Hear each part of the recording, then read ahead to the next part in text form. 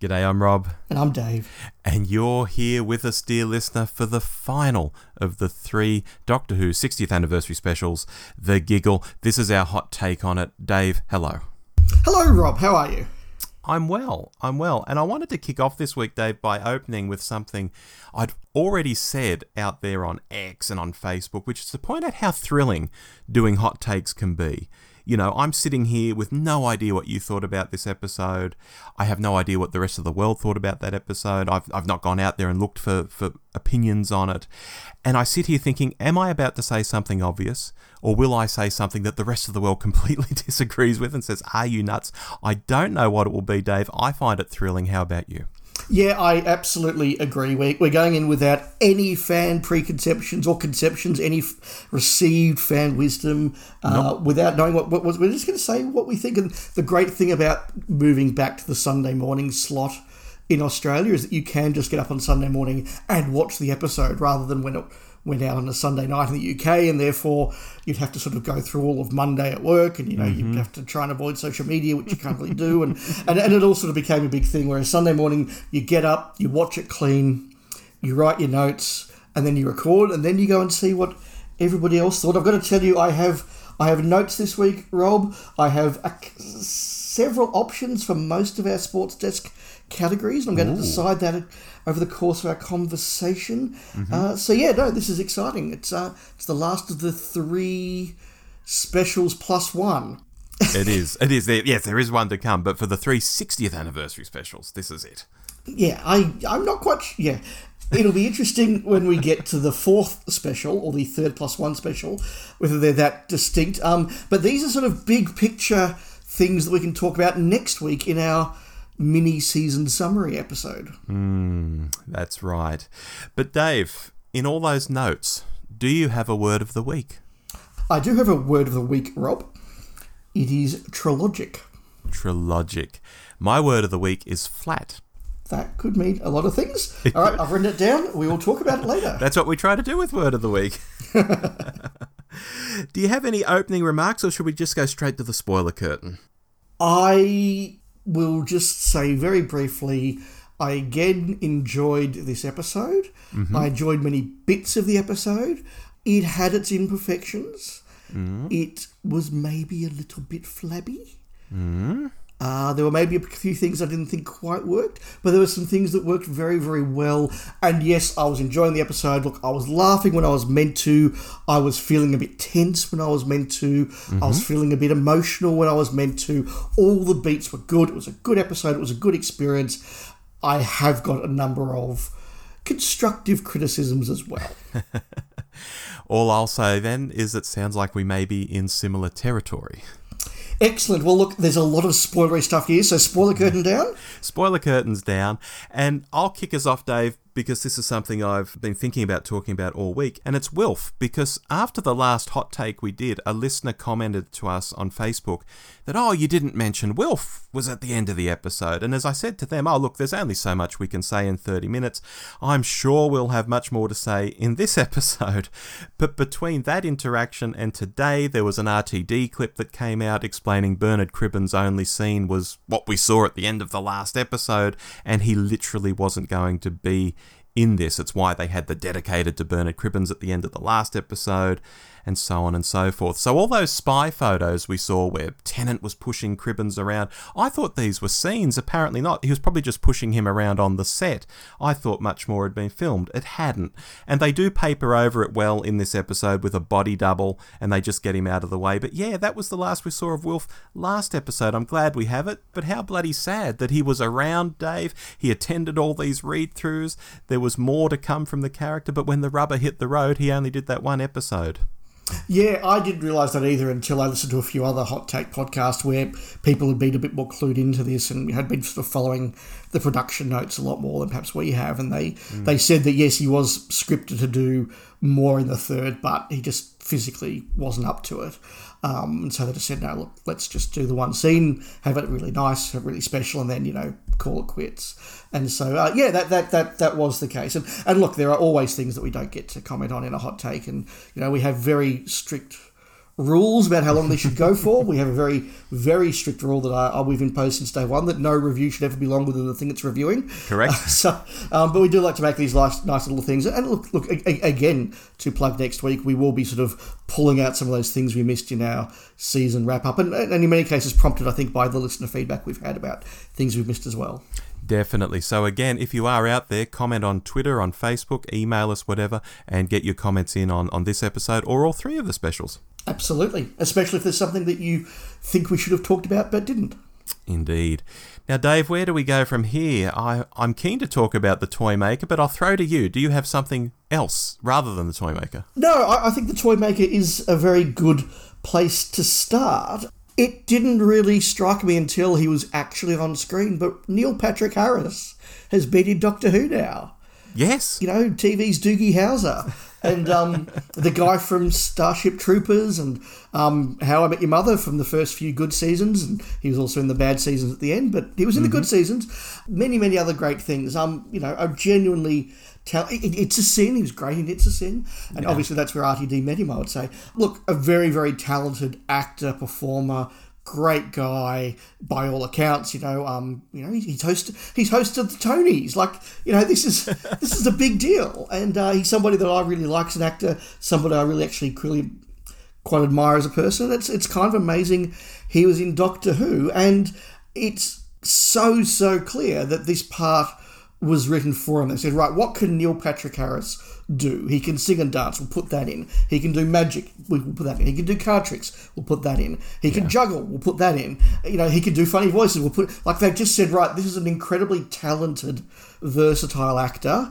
Let's just make full use of him. And so I think I will say at the very top, Neil Patrick Harris as the Toy Maker was fantastic. It's interesting that you've gone down talking about the actor so much there, whereas I want to talk more about the character. Yeah, well, that's next on my list. Oh, okay. Well, that's where I'm going with my notes. I think it was a very interesting performance. Yes, on the surface, Neil Patrick Harris was very sinister. The character has turned the world upside down, and we've got social commentary on, people always thinking they're right, even a mention of cancel culture, all that sort of stuff. That's all in there, all good. But did you feel, Dave, that there wasn't much more to the character? It was like a veneer. We get told he's this old enemy. We get some colorized clips. That was quite exciting for about 2 or 3 seconds. But it didn't feel any deeper than that to me. Look, we're rolling on an old enemy and we're going to roll him off in an hour's time. And while there were some nicely done scenes, when his stage setup crashed forwards and crashed down, that looked really good. And when he was using Logie Baird's assistant as a puppet, that was really, really effective. But I didn't feel a lot with... And I don't know whether it's the performance or just how the character's written. And the final vanquishing came off with that game of catch. It might have seemed more like an interesting idea than actually how it played out on screen. How did you feel about the character? Yeah, I'm in a very similar situation to you, I think. So I really like the Toy Maker as a character. I think the Celestial Toy Maker is a pretty good story. It sort of drags me in episode 3, but as a kid I loved episode 4 so much. I think episode 2, if we found it, would be really cool. But this is an interesting character that has continued through Doctor Who's history. They've tried to bring him back several times. There was the aborted Nightmare Fair. Gary Russell's done a BBC book about him. I think Big Finish have recast him and had a number of different sort of stories with him. So there's always been this thing of, he's such an interesting idea that we want to bring him back, and finally he is. And the highs were really high. Let's be really, really clear about that. I agree that the stuff in the cold open was really, really well done. The stuff with Logie Baird's assistant and the Puppet Master, that was amazingly visually well done and a really creepy idea. And yes, the moment when they got into the sort of the hall of doors and they start to understand that reality doesn't work in his world quite as the same, or it doesn't work in his world, reality is different. And I thought, this is it, great, we're finally doing some games. The Toy Maker is now setting some quests, and it's going to be, this is really, really good. And I looked at the clock and I said, it's halfway through. It's taken half the episode to get to the Toy Maker games. Okay, well, that's fine. And then it sort of disappeared. His taunting of the Doctor with the death of sort of his companions, I thought that was really cleverly done and really good. And that, it didn't quite go anywhere, but it was a good moment. But Yes, I did get to the very end where they were playing catch, and I thought, okay, what's going to be the really clever? Oh, he dropped the ball. Yeah. Is that it? And I don't quite know what that was all about. Like, did he just drop the? Like, is that it? I mean, maybe there's meant to be some sort of literary irony that this great, powerful, immortal, elemental force was brought down because he didn't catch the ball, or maybe, but it didn't really sell me on that. What are even the rules of this game? Can you just throw the ball 10 metres to the left of someone and when they don't catch it, you win? Or do you have to actually throw it to them? Or what is the rules? Yeah, it was all a bit sort of... because I was sort of like, well, how does it work? Can the doctors just keep throwing it to each other? Can he take it in the TARDIS and then throw it? And I thought that was maybe something that they were going to do. There was going to be some sort of like time portal-y, or this is going to be, we're going to take the TARDIS to the middle of deep space, throw the ball, move the TARDIS in a billion light years somewhere else, the ball arrive. Yeah. We were going to sort of get to that sort of thing, and yeah, so I wasn't quite sure. The dancing around to spice up your life was really well done, because there's a moment you go, this is maybe about to get a bit silly. Oh no, he's killed people. He's nasty. Okay, good. That's really good. I like the fact that he shot the Doctor. For 60 years we've had moments of, come on, villain, why don't you just shoot him? Mm-hmm. And this guy's like, no, I will.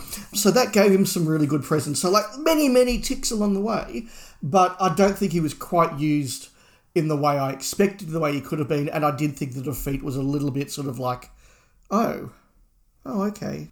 Yeah, I'm already starting to think, for this quotation mark 60th anniversary of Doctor Who, whether they shouldn't have brought the Toymaker back across all 3 episodes, and it becomes this mounting threat across 3 episodes, so that the finale is just a big climax to these previous 2 battles they've already had with this guy, and it's just a really, really big deal.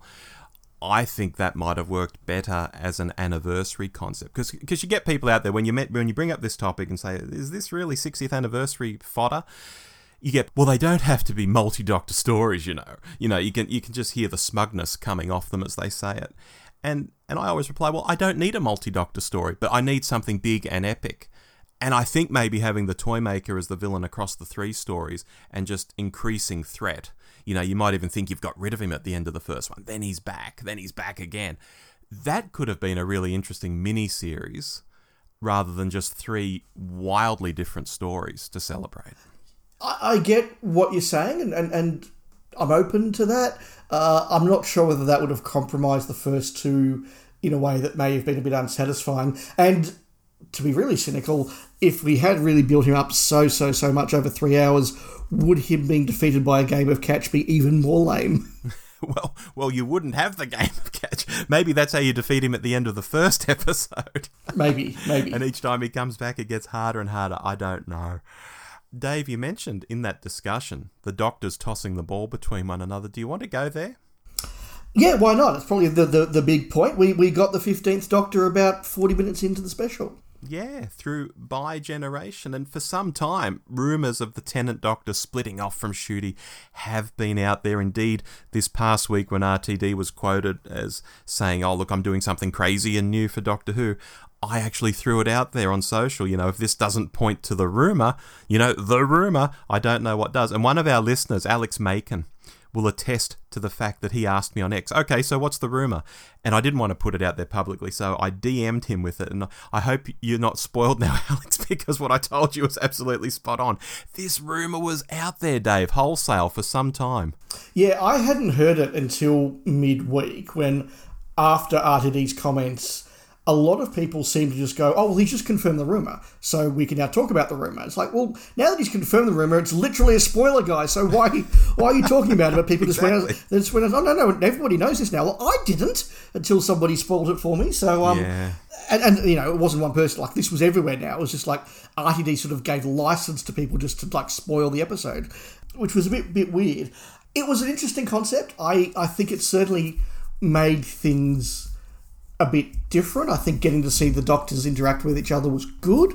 It gave Ncuti a nice, soft open, and I think the fact that we can kind of get that post-regenerative who am I, what am I doing, what's going on crap over with, like, in 15 minutes with David Tennant, and now I expect him to hit the ground running in his first proper episode. That's a good thing. I didn't need David Tennant forever. I'm not quite sure why David Tennant is this doctor that always comes back and he always finds another way to be there. I didn't need 15 minutes of him having dinner in the garden. I just didn't. I'm sure there are people out there that thought that scene was lovely and wonderful. I just didn't care. The big thing that I sort of did take away, though, is the Doctor or the show now has the Avengers problem, where once you've set up the Avengers, as people would probably know from the Marvel movies, you now have this thing where, if Spider-Man's facing an enemy, you now have to have some lines where you go, oh, and this is why Thor isn't here today, and this is why Iron Man isn't here today. The Avengers are busy today because they're not contracted for that movie. And I did sort of think, well, now anytime that the shooty Doctor is on Earth, things get a bit serious. It's going to be like, why don't you go get David Tennant's Doctor? Because he's just hanging around now. So I think that's going to be a bit of a problem. And the final thing I'll say, since I'm kind of just rolling with this, once that rumour was out there, I did see a lot of people not a lot, some people quite concerned about this idea of, it's changing mythology and everything. And I must admit, as it was happening, I thought, okay, so the David Tennant Doctor is around, but the Doctor's defined by who's the star of the TV show. And we know that David Tennant's leaving at the end of this episode and Ncuti Gatwa's taking over. So the fact that there is another Doctor out there is kind of irrelevant to me because they're not co-stars of the show. David Tennant is handing over to Ncuti Gatwa. Ncuti Gatwa is the Doctor. So whatever. Yeah. Oh, and look, in a very... I mean, this is a show about time travel. When you're watching the David Tennant Doctor doing something, the Patrick Troughton Doctor is out there doing something else. He didn't stop existing. Yeah, that's exactly right. And look, the example's always given that when Patrick Troughton's Doctor is facing the chameleons in the Faceless Ones, William Hartnell's Doctor is literally on the other side of London dealing with the war machines. Yeah. So yes, so there are always multiple Doctors out there. This has made it more overt. I guess RTD wanted some nice family scenes. I don't know. As I say, I wasn't particularly excited by it. I wasn't particularly stressed by it either. Like, it happened. We got some good byplay, no pun intended, and then Ncuti Gatwa took over, and Ncuti Gatwa's now the Doctor. Yeah, and look, I've lived with this concept for some months now and gotten very used to it, to the point where I think I even said to Alex, our listener, if it does happen, I'm cool with it, and if it doesn't happen, I'm fine with it too. I'm really not bothered. And it does actually solve an issue I thought of at the time we saw that Tennant was back. And then it was like, oh, he's only coming back for 3 stories, Isn't that a shame? Isn't that wasteful? Even if they pad it out with some novels or some comic strips, having a Doctor, a whole incarnation for a few episodes seems so very wasteful. But now we have this brave new world where Tennant can come back anytime. We could even do a Tennant mini-series if we want. I understand your point about do we need more Tennant and all of that. All of that's really fun for Tennant fans, although I will say it does seem a little unfair on Ncuti that every other Doctor has always had a bit of clear air in this respect, but he's not going to be afforded that. There's always the chance Tennant might pop up somewhere or Tennant might get a special somewhere. Yeah, that crossed my mind as well. I think that in my mind that was outweighed by the way that we got the post-regenerative nonsense that we always get kind of just dealt with quickly. And look, I get the feeling that Ncuti is not going to be a Doctor easily overshadowed. Yeah. 2 quick comments on the bi-generation, Dave. Tennant got to do the "It feels different this time" line, which I thought was a nice nod to his father-in-law. Yes. In K's Vajasani.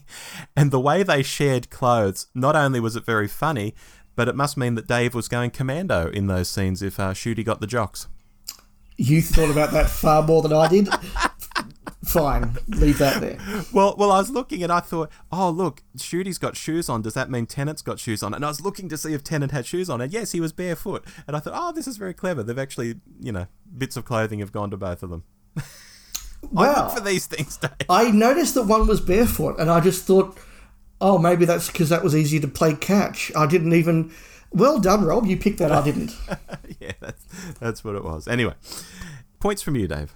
Well, let's go with Mel. Mm-hmm, yes. Bonnie Langford was back. Bonnie Langford was great.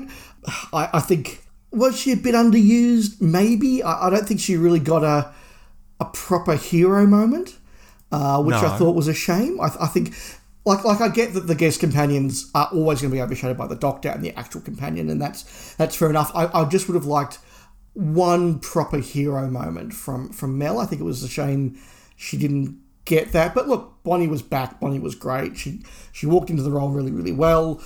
We got, the perfect one sentence explanation. I travelled with Savalon Glitz for ages. He died. I came back, which in my mind suggests that Dragonfire was contemporaneous with the 21st century. I'm not sure if that quite works, or maybe the space Uber that she got had time travel facilities. I don't know. Who cares? Bonnie's back. It was nice to see her. She was good. Could have done more. That's my point. I found it interesting when she sees the Tenant Doctor, because obviously she's working at Unit, and I guess there's been a buzz around the building, the Doctor's coming, the Doctor's coming. So she knows this is the Doctor, but I'm surprised there wasn't a line like, oh, look at you, like, just to acknowledge that this was a different Doctor, just to acknowledge she hadn't seen this Doctor before. Something along those lines. It just felt like, oh, here he is, big hugs, we're off and racing. It just felt like it needed a line, maybe. Yeah, look, I get the fact that probably since she started working for Unit, and particularly going to the ex-companions, therapy group, whatever it was, that they would have sort of had that understanding. I was kind of waiting for a line about, I've seen this before, I've already had two Doctors, because she's one of those rare companions who crosses over two Doctors. Yes. Properly does. And so I was waiting for Donna to go, oh, he's going to change, he's going to be different. And she's like, yeah, I've seen this before. I thought that was a missed opportunity. We have a whole episode on companions who cross over Doctors. We do. There's a plug. We do. We absolutely do. So, yeah, look, I thought it was good. Quick side question here, Rob. Yes? Did Liz Shaw have red hair? Sort of strawberry blonde, so it's on its way to being red. Okay, so do we can still count Mel as the first redhead then? Yeah. Okay, so I was worried there was some Liz Shaw erasure there, but no, I'll take your, because you're far more into like fashion and hair than I am, Rob. So I will go with your view that strawberry blonde is not red. Very good. I think it also depends on how those old images have been coloured. Sometimes the colours are a bit funny in old 70s images. Yes, and I think she also had a wig for at least Ambassadors of Death. So there you go. Yeah. Some quick points, Rob, because we are getting towards sports desk time. Although, look, if we go a couple of minutes later, it's it's allowed. It's the 60th anniversary. The rules of time are bending themselves right now. Yes. Unit is back. Unit remains pointless, and Unit remains annoying in my view. Kate Lethbridge-Stewart is still phoning it in. We now have a big Unit towel, which is just so Marvel. It's kind of cringe. I'm not here for this big modern take on Unit. I don't think the new series gets Unit. I'm very worried about this idea of a Unit spin-off. Did you enjoy Unit, dislike Unit, didn't care? I'm more on the didn't care in that respect, Dave. Although the line, oh, your father tried to keep this secret. No, they didn't. They went belting around the countryside in Land Rovers with Unit written on the side. It wasn't that secret. No, that's very, very true. I thought that RTD's negativity about humanity came through a couple of times, and I've always thought that's a bit of a shame from somebody who's normally so jolly. He's just not optimistic about humanity, and that came through, and that was a shame. I have no idea what the salt thing was, and I think that was just an unnecessary excuse to get the toy maker back into the universe. I did like this idea, though, that he had his own realm and now he's escaped into reality, but the salt thing, that just made no sense to me, but whatever. And we did get a moment of the use of the word celestial, very, very explicitly said to be travelling around in space and cosmic, not sinister people from, a certain part of the world, which has always been, a fan controversy. So, interesting to see it referenced in there in that way. Which never should have been a thing, because although the episode or the story is called The Celestial Toymaker overall, I think the only time they say The Celestial Toymaker, it's meant to be a lowercase c. Anyway, that's a whole other rabbit hole to go down. Yes, and I think it's one of those things where, he became, or the character became something bigger than he was. And I suspect had we got the Nightmare Fair, he would have been the Celestial Toymaker with capitals, because fan legend just became what it was. Yeah, but originally it wasn't that at all. Yeah, no, get the point you're making, but yeah, look, I thought there was going to be some nod to that somewhere, and there was. Yes. Words of the week, Dave. Words of the week. Rob, you went with flat. Tell me why. I did go with flat, Dave, because as the episode was ending, we're into the last, 5 minutes or whatever, the sense of being flat and even the word itself came into my head, and I thought, this is really bizarre. This wasn't a bad episode, or this hasn't been a bad episode. It was still going at the time. I've been entertained. I feel very comfortable with Shooty already. I'm really liking him. The whole bi-generation thing, I've had months to absorb, as I mentioned earlier. I'm completely fine with that. I get that Dave is sitting in an English garden having lunch. That's him healing, and he has a family, which is very nice. But if you had a scale of Smithy monologuing in the 50th that he's going home the long way round versus this as the end of the 60th, Smithy's monologue would be up like an 8 or a 9, and this would be like about a 3. I was like, okay, cool, we're done. What's next? And should that have been my reaction to the end of the 60th anniversary specials? So I was slightly flat. Oh, okay. Interesting. And I will just quickly say I do like a lot of what I've seen of Shooty's Doctor, but if he's going to keep up this habit of dropping lots of "darl," "love," "sweetie," I can't stand that stuff. Well, I think it might be part of the character. We shall see. My word of the week was trilogic. Yes. Look, obviously partly a reference to the trilogic game. That was part of the Toymaker's first encounter with the Doctor. It's a reference to the fact I don't think we got anything quite as set-piecey and game-ish as the trilogic game. It was all about splitting cards and ball games, and I thought that was disappointing, but also because we have now got this trilogy of stories for this little mini season, and it was a perfect trilogy or trilogically of RTD. We have got now the RTD light, easy to access, entertaining opening. We've got the RTD darker, well-written, character-driven piece in the middle of the season, and we've got it's the end of the season, just throw everything out there and throw a few old references to the end, and oh my god, I hope this all works. It's really exciting. Marigold, do your bit.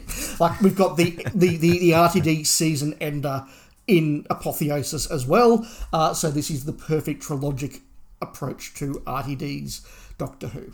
I like it. I like it very much, Dave. How about a score? What would you give it? Look, I'm giving it a B+. I think it was more solid than the Star Beast. I didn't think it held together quite as well as Wild Blue Yonder. And Wild Blue Yonder, I think, remains the one of the three I'm most interested to go back to. Oh, we're in so much similar territory. I'm giving this an 8. I was entertained by it. It had some good bits. It was perfectly fine Doctor Who. But it didn't grab me by the lapels and slap my face and shout, I'm a very important episode and you're going to love me. It was just good. Hey, just good and an 8 isn't bad. Yeah. Shall we go to the sports We desk? really should.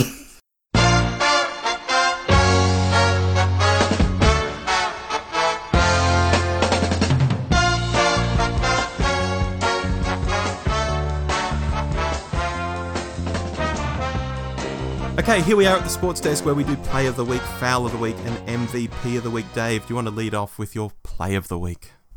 I do. And now I've got to make a choice. I think I am going to go with the cold open. I thought the cold open was really, really strong. It was really sinister. It did grab my attention. It wasn't where I thought we were going to go. It was creepy. It was just a really good grab into the episode. So I had a couple of options, but I'm going to go with the cold open. What about you, Rob? Dave, I'm going with exposition as a concept. There were a few times in this episode it was done really well, and I do want to highlight the puppet show you were talking about earlier with the Amy puppet, the Clara puppet, the Bill puppet, and the Toymaker repeating, oh, well, that's all right then. Yes. Every time the Doctor would make an excuse for how these characters ended up in such a bad way. That really cut through. It really sold the scene. And the exposition was a part of what was going on naturally in the story. And I thought, spot on. Great stuff. Very true. Keep us going with your foul, Rob. Dave, my foul is also exposition. There were a few times it was done really perfunctorily or really clunkily. like when Mel explains herself to Donna, or when Kate appears up on the top of Avengers Tower and is walking towards the Doctor and she's like, I fought them all, robots and yetis and clones, but how do we fight the human race? I thought, how is that a real line a real person would lead with? Yes. Rather than just a bit of exposition hiding as something you'd put in a trailer. That was so bad. Yeah, look, that's fair. And I've locked in on my foul of the week as well. I almost went with the ball game, but we've talked about that. I'm going to go with the angry man wanting to beat up a car, because that was just... It wasn't a great bit of acting. No. And it wasn't a great bit of dialogue. It was another example of... Look, we'll talk about this a lot next week. I've got a lot to say about RTD and this stuff next week when we do our wrap-up. But when RTD weaves his message in, he's really, really good, as we've said. There are occasions, though, in this set of 3 episodes, and this was another example of just, I'm going to stop the story right now, I'm going to stop the fiction right now, I'm going to put the author's message down in really blunt terms, and now I've done that, we can go back to the story again. And that was an example of this. It's like, here is my message, boys and girls. And it's like, okay, that was subtle. Well done. And it wasn't even delivered by a good actor. Oh dear. So that was my foul of the week. All right. How about your MVP? Look, no shocks here. It's Neil Patrick Harris. He was just amazing.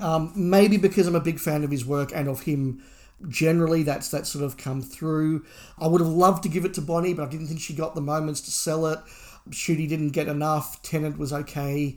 I just thought Neil Patrick Harris did everything he had to do really, really well, and I'm just so excited and giddy that he was in Doctor Who.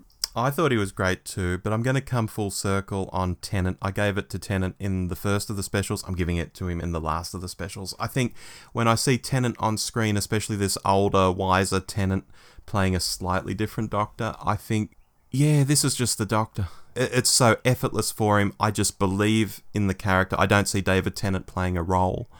It's the Doctor, and I'm going to go with that. That's really wonderful. And I gave him Player of the Week in our second episode. You did. So he's actually won it all 3 weeks from at least one of us. And given neither of us are particular fans of David Tennant's Doctor, that's a testament, I think, to how impressive he's been. And I've heard now in a number of reviews and a number of podcasts, other people who are like, look, he's not my favourite Doctor, but he's doing really, really well here. So, yeah, look, that's very respectable. Yeah. Look, to summarise, very similar to you, Dave, this didn't intrigue as much as last week's episode, which is why I've got it sitting, 0.5 points below it. But they're around the same level for me, perfectly good, perfectly competent. If they were episodes 7 and 8 of a 10-part series, I'd be like, gosh, we're getting some good stories this season. But are they, and I ask this again in capital letters, a celebration of 60 years of Doctor Who?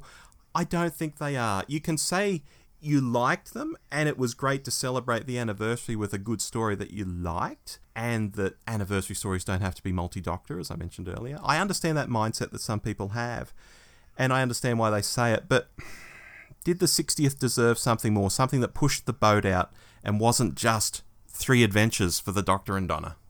I think you should play the Doctor Who sting there and throw up the words "to be continued," because I will answer that in detail next episode.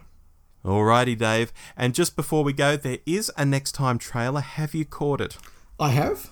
It's going to be a big romp, I think, Dave. The Doctor is dancing in a nightclub. He picks up Ruby, and then they battle an airship full of space dobbies. You're going to love this one, Dave. We have had typical RTD opener, dark mid-season story, and messy season finale.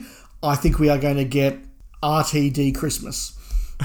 Yes. And I'm ready for it. I'm steeling myself for it. I've got a couple of weeks to just get back to RTD Christmas specials.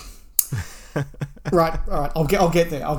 You'll get there. You'll be fine. But until then, I've been Rob. And I've been Dave. See you next time on the Doctor Who show. Goodbye. Bye.